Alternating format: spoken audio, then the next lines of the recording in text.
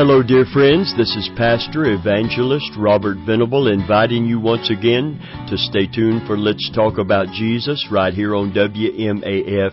Hope this day finds you well, but even if you are not, even if you are in troubled times and dire circumstances, we want you to know that God loves you. In spite of your immediate circumstance, we want to really take one of Satan's great weapons away from him that he uses so efficiently against many of us as children of the Lord, and that is, and many people who don't know Christ even, and that is to cause us to doubt the love of God. That's why this message is so important today, because we need a foundation for our faith that is stronger than all of the things that may befall us in this faulty body, in this fallen world, that may cause our faith to be shaken. So we're going to talk about today, once again, the love of God. Faith's strong foundation. Faith's strong foundation. We find our text in Psalm 36 and verse 7. We see this incentive to trust Him. And it says simply, "How excellent is Thy loving kindness, O God!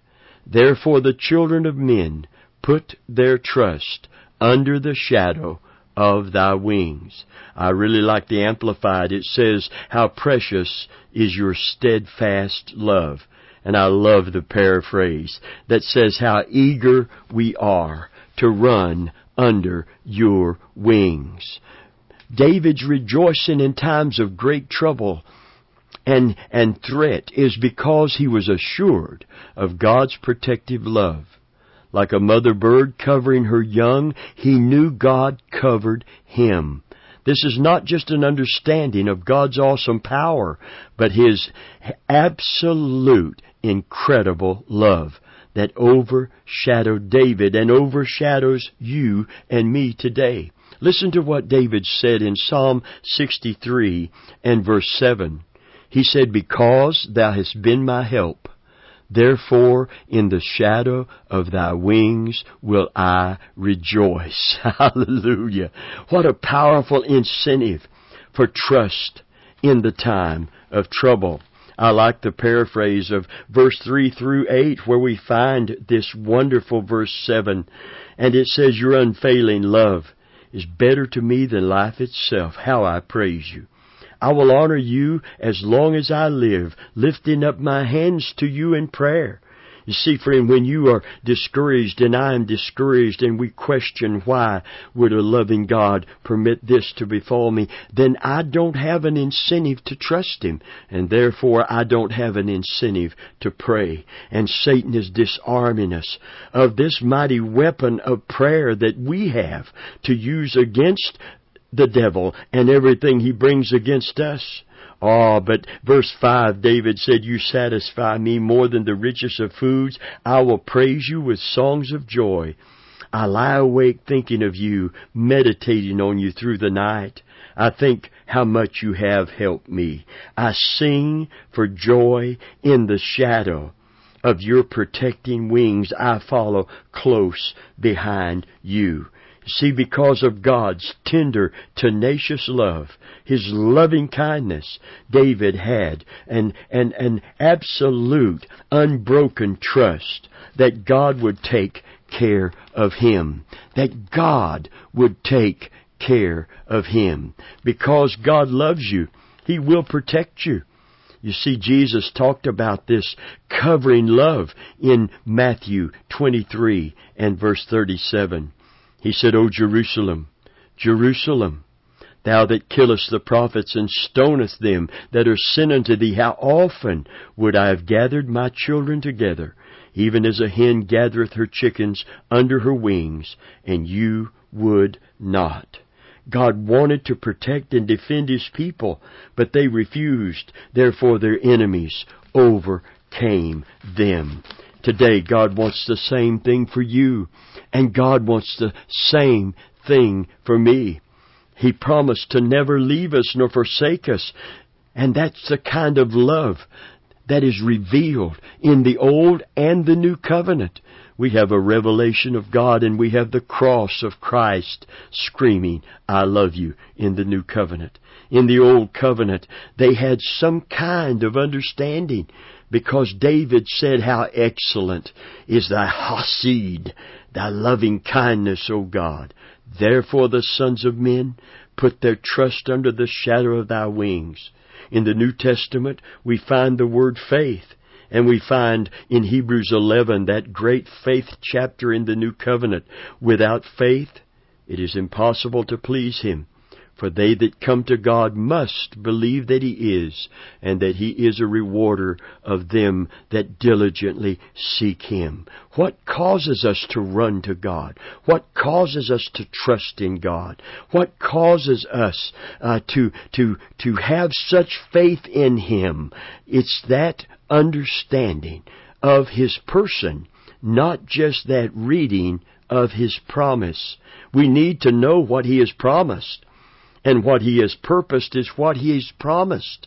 He reveals His purposes through His promises. But friend of mine, it is the person who made the promise. When I say faith, most Christians today, because of the way faith is being defined and presented, think of a force within us, that supernatural ability to believe. And there is a gift of faith, certainly. But I'm talking about faith in the general sense. Faith that is not part of the gifts of the Spirit, but is something that God has granted, that to every one of us, that we might have faith to believe Him when He speaks to us, when He reveals through His Word, through His promises, His purposes for our life. Amen. When I say faith and you think of a force, then we miss what God really wants us to see. But when I say trust, you don't think of a force within you. You think of a person that you know well enough that you do not doubt their word. And in the sense of God, we do not doubt His love for us. And that's why that we trust Him. Initially, it's not His integrity, the fact that He cannot and will not lie, that brings the foundation to our faith. But it is the fact that God loves us with an everlasting love. Praise God. Amen. Look what He said to ancient Israel in Isaiah 49:14 through 16. He said, But Zion said, The Lord hath forsaken me, and my Lord hath forgotten me. Can a woman forget her suckling child, that she should not have compassion on the son of her womb? Yea, they may forget, yet I will not forget thee. Behold, I have graven thee on the palms of my hands. Thy walls are continually before me. You see, God commits Himself by covenant to be the faithful husband in the Old Testament to Israel. In Hebrews 13:5, Christ promises to never leave nor forsake us. So it says, Let your conversation be without covetousness, and be content with such things as you have, for He hath said, I will never leave thee nor forsake thee. Praise God. That word, I will never leave, is in the emphatic sense, and it would be read this way, I will never leave thee nor forsake thee. And the great weapon of the enemy of our soul, the devil, against us is the fact that he tries to convey to us the false fact that he says, God doesn't love you. If He loved you, He would not allow this to occur. If He loved you, He would not permit this to happen. And when we need to trust God the most through the troubles and trials, persecutions, and all of the possibilities of living in a faulty body, in a fallen world, that Jesus said, in this world you shall have tribulation, but be of good cheer, I have overcome the world. If it wasn't for the love of God that was absolutely believed and received by the Apostle Paul, he would have given up, he would have caved in, he would not have been able to stand all the persecutions and all of the circumstances that he went through. But because of his understanding and his appropriating of God's love in his life, Paul was able to trust God through it all. Praise God. Amen. And we need an understanding of that kind of love today. Romans 8 and verse 32 said, He that spared not his own Son, but delivered him up for us all, how shall he not with him also freely give us all things? You know what he's saying? He said he doesn't just keep his promises to prove his integrity, but primarily because he loved us. And because he loved us to the degree of giving his Son. You see, the cross, before you feel anything or experience anything, the cross is the single most important foundation for the love of God in our life. It wasn't nails that held Jesus to that cross. It wasn't Caesar's Rome. It wasn't Pilate's authority as the governor. It was nothing that any man could do to make him stay on that cross. It wasn't those guards that arrested him or the guards posted at the foot of the cross. Jesus told Peter when Peter tried to defend him when they came to arrest him on the way to the cross, to the kangaroo court that would beat him, convict him, beat him almost to death before he was even impaled upon the cross. Peter pulled his sword and Jesus said, "Put it up, Peter. Put it up. If my kingdom were of this world, I would call the armies of heaven to deliver me and destroy the world." Jesus is called in the Old Covenant the Lord of Hosts. And that means the commander-in-chief of heaven's armies. That's why when he comes back in the book of Revelation, he is riding a white horse as the commander-in-chief. Hallelujah. And there's a name written upon his thigh, King of Kings and Lord of Lords, and the armies of heaven are following him. He is the commander-in-chief of heaven's armies, and he could call those warrior angels, the myriads of warrior angels in heaven, to deliver him from the cross in the hands of mere men.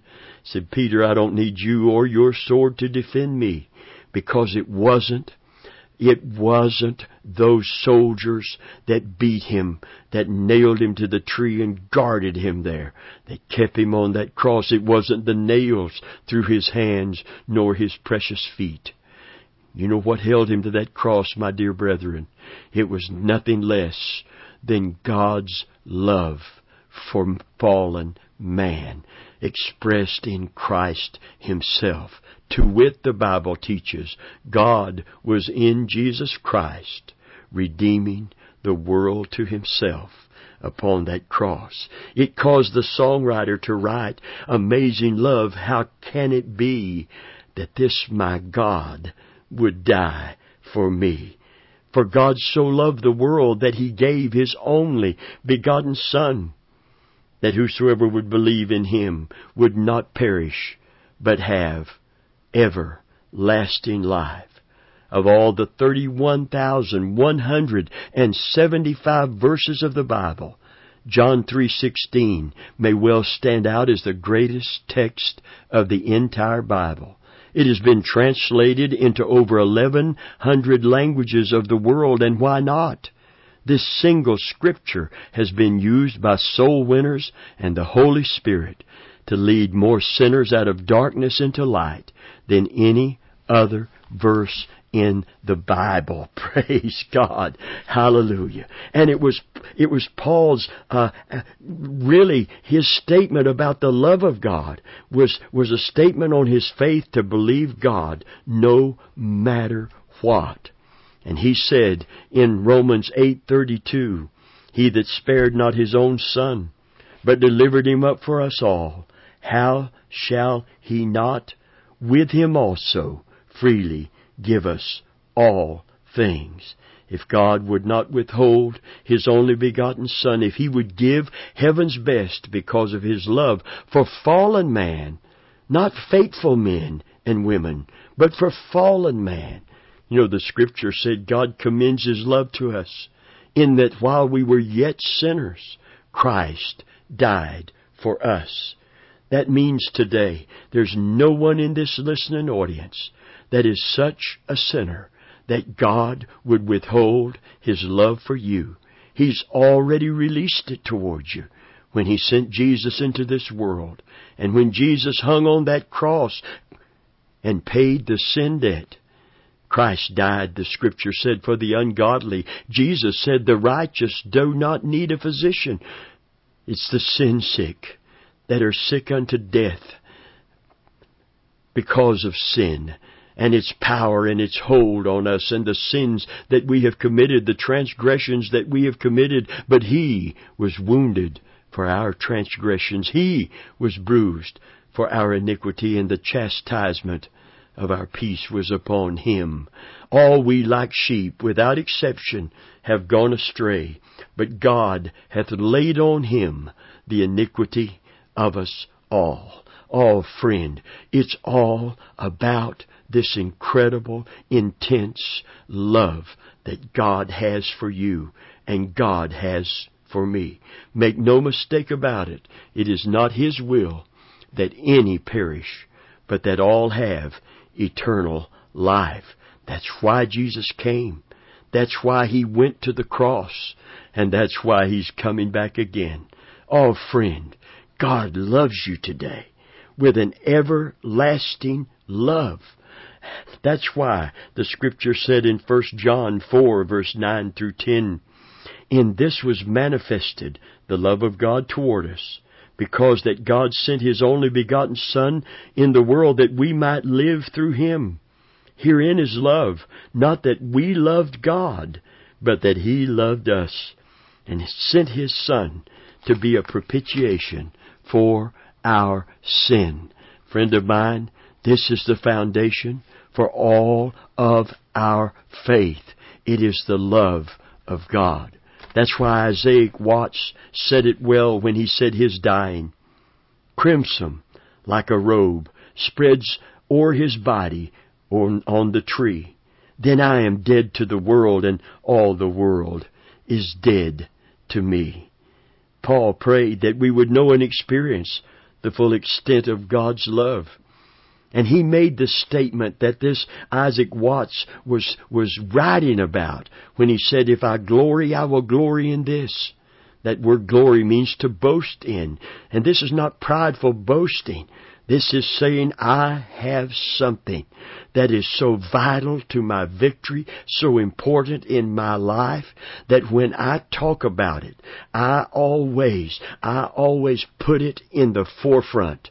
He said, if I will glory in anything, I will glory in the cross whereby of Jesus Christ, whereby I am crucified to this world, and this world is crucified to me. You see, his devotion to Christ was based on receiving and reciprocating that wonderful love that God expressed through Jesus to us at the cross. That's why he wrote to the church at Corinth, I don't want to know anything among you but Jesus Christ and Him crucified. Hallelujah. This was the source of his devotion. A devotion so strong that he said nothing shall separate me from the love of God that is in Jesus Christ. Amen. Hallelujah. Praise the Lord. The Apostle Paul had a devotion to God, and he had a faith in God that was based squarely on the love of God. Hallelujah. And that foundation for faith was a trust in a person, not just a force that supernaturally appeared within us. I understand there's a gift of faith, which is a supernatural gift granted.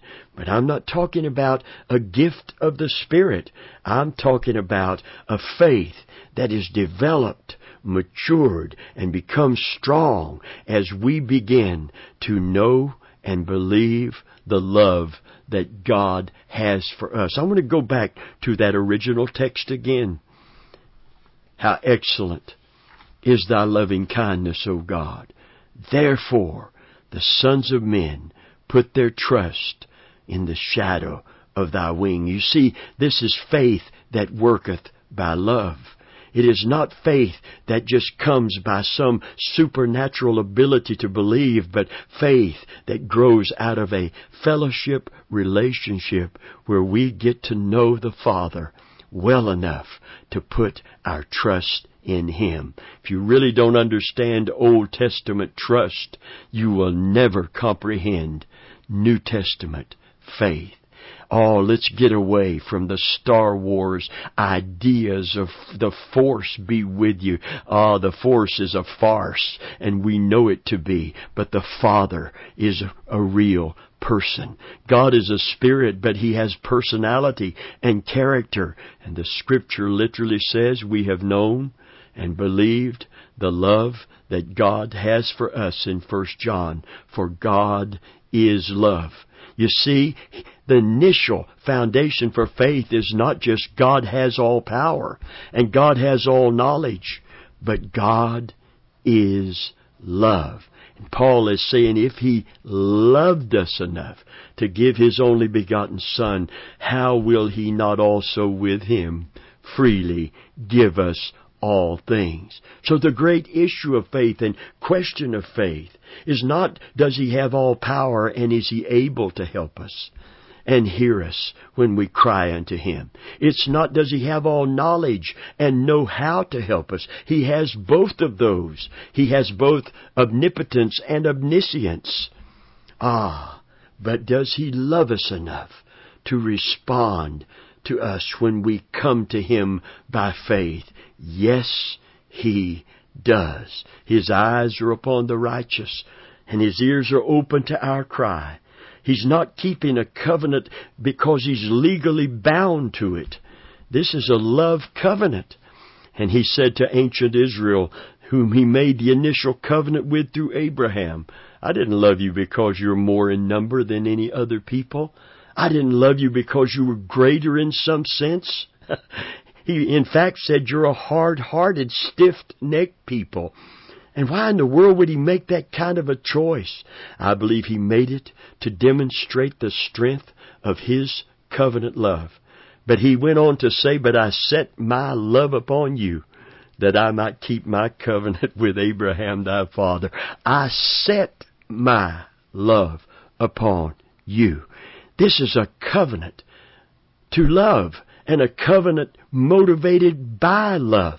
So this is not a legal contract that a God with integrity is bound by His integrity and holiness to keep. This is a contract made because He loved fallen man, and He wanted to demonstrate through a little nation of people that it wasn't easy to love. That you may forsake me, but I will not forsake you, and if you return to me, I will return to you. Praise God. This is the God that we're dealing with. This is the God that we're serving, and everything that He does is because that He loves you, and because that He loves me. It's because of His great love wherewith He loved us that He gave His Son at the cross. Hallelujah. And He wants you to know that love. He wants me to know that love. Listen to this scripture that Paul wrote to the Ephesians in Ephesians 3:16 through 19. Said that He would grant unto you, according to the riches of His glory, to be strengthened with might by His Spirit in the inward man, that Christ may dwell in your hearts by faith, that ye, being rooted and grounded in love. See the foundation for your faith, your salvation, and believing God for all of your needs is this, that you being rooted. Rooted is an agricultural term. It's the potting soil that a plant is planted in to begin its growth. And we start out with an understanding, appreciation, and appropriation of God's love for us. As a tender plant, we begin to grow in our faith. We are rooted, being rooted and grounded in love. Grounded is foundational again. It's an architectural term for a foundation being laid. We are rooted and grounded in love. We begin to build and grow in our faith and in our faithfulness because we first understand and receive the love of God. Verse 18 said, may be able to comprehend with all saints what is the breadth, length, and depth, and height, and to know the love of Christ, which passes knowledge, that you might be filled with all the fullness of God. To know the love of Christ, which passes knowledge, and to be filled with all the fullness of God. The Bible said that the Holy Spirit sheds abroad in our hearts the love of God. The love of God is shed abroad in our heart by the Holy Spirit.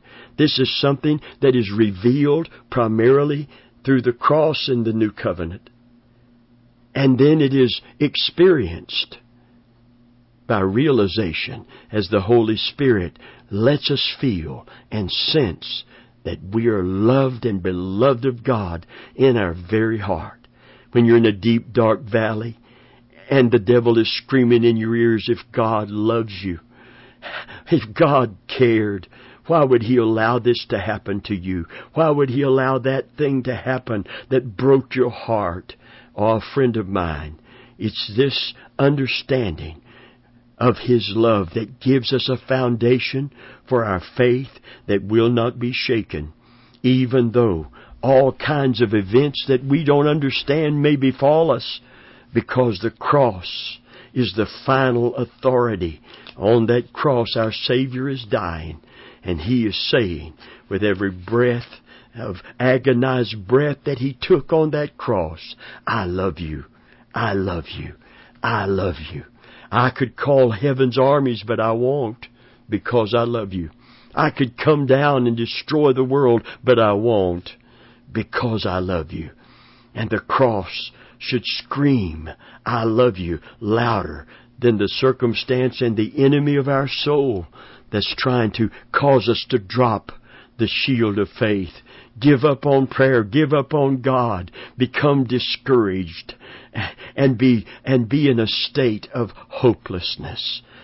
Friend of mine, today, the love of God is so strong.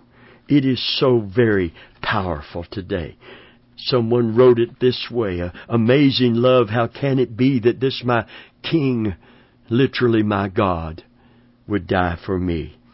And he says it, could we with ink an ocean fill, and were the skies of parchment made? Were every stalk on earth a quill, and every man a scribe by trade? To write the love of God above would drain the ocean dry, nor could the scroll contain the whole, though stretched from sky to sky. Oh, the love of God, how rich and pure, how measureless and strong! It shall forevermore endure, the saints' and angels' song. It is the great central theme of the gospel. It is the great song of salvation in heaven. Praise God. Hallelujah. It is the wonderful, powerful love of God. Today, if you don't know Jesus Christ as your Savior, I pray in the name of Jesus that you will come to Christ, that you will come to Him. I know His love is drawing you. There's no doubt in my mind that the love that held Jesus to the tree is drawing you, telling you, I love you. I want to forgive you. I want fellowship with you. I want a relationship with you. I want you to live with me in the city I've prepared for you forever and forever. Come to Christ today. If you're a Christian today, let's come back next week and let's go deeper and deeper and know this person that has loved us this much. God bless you.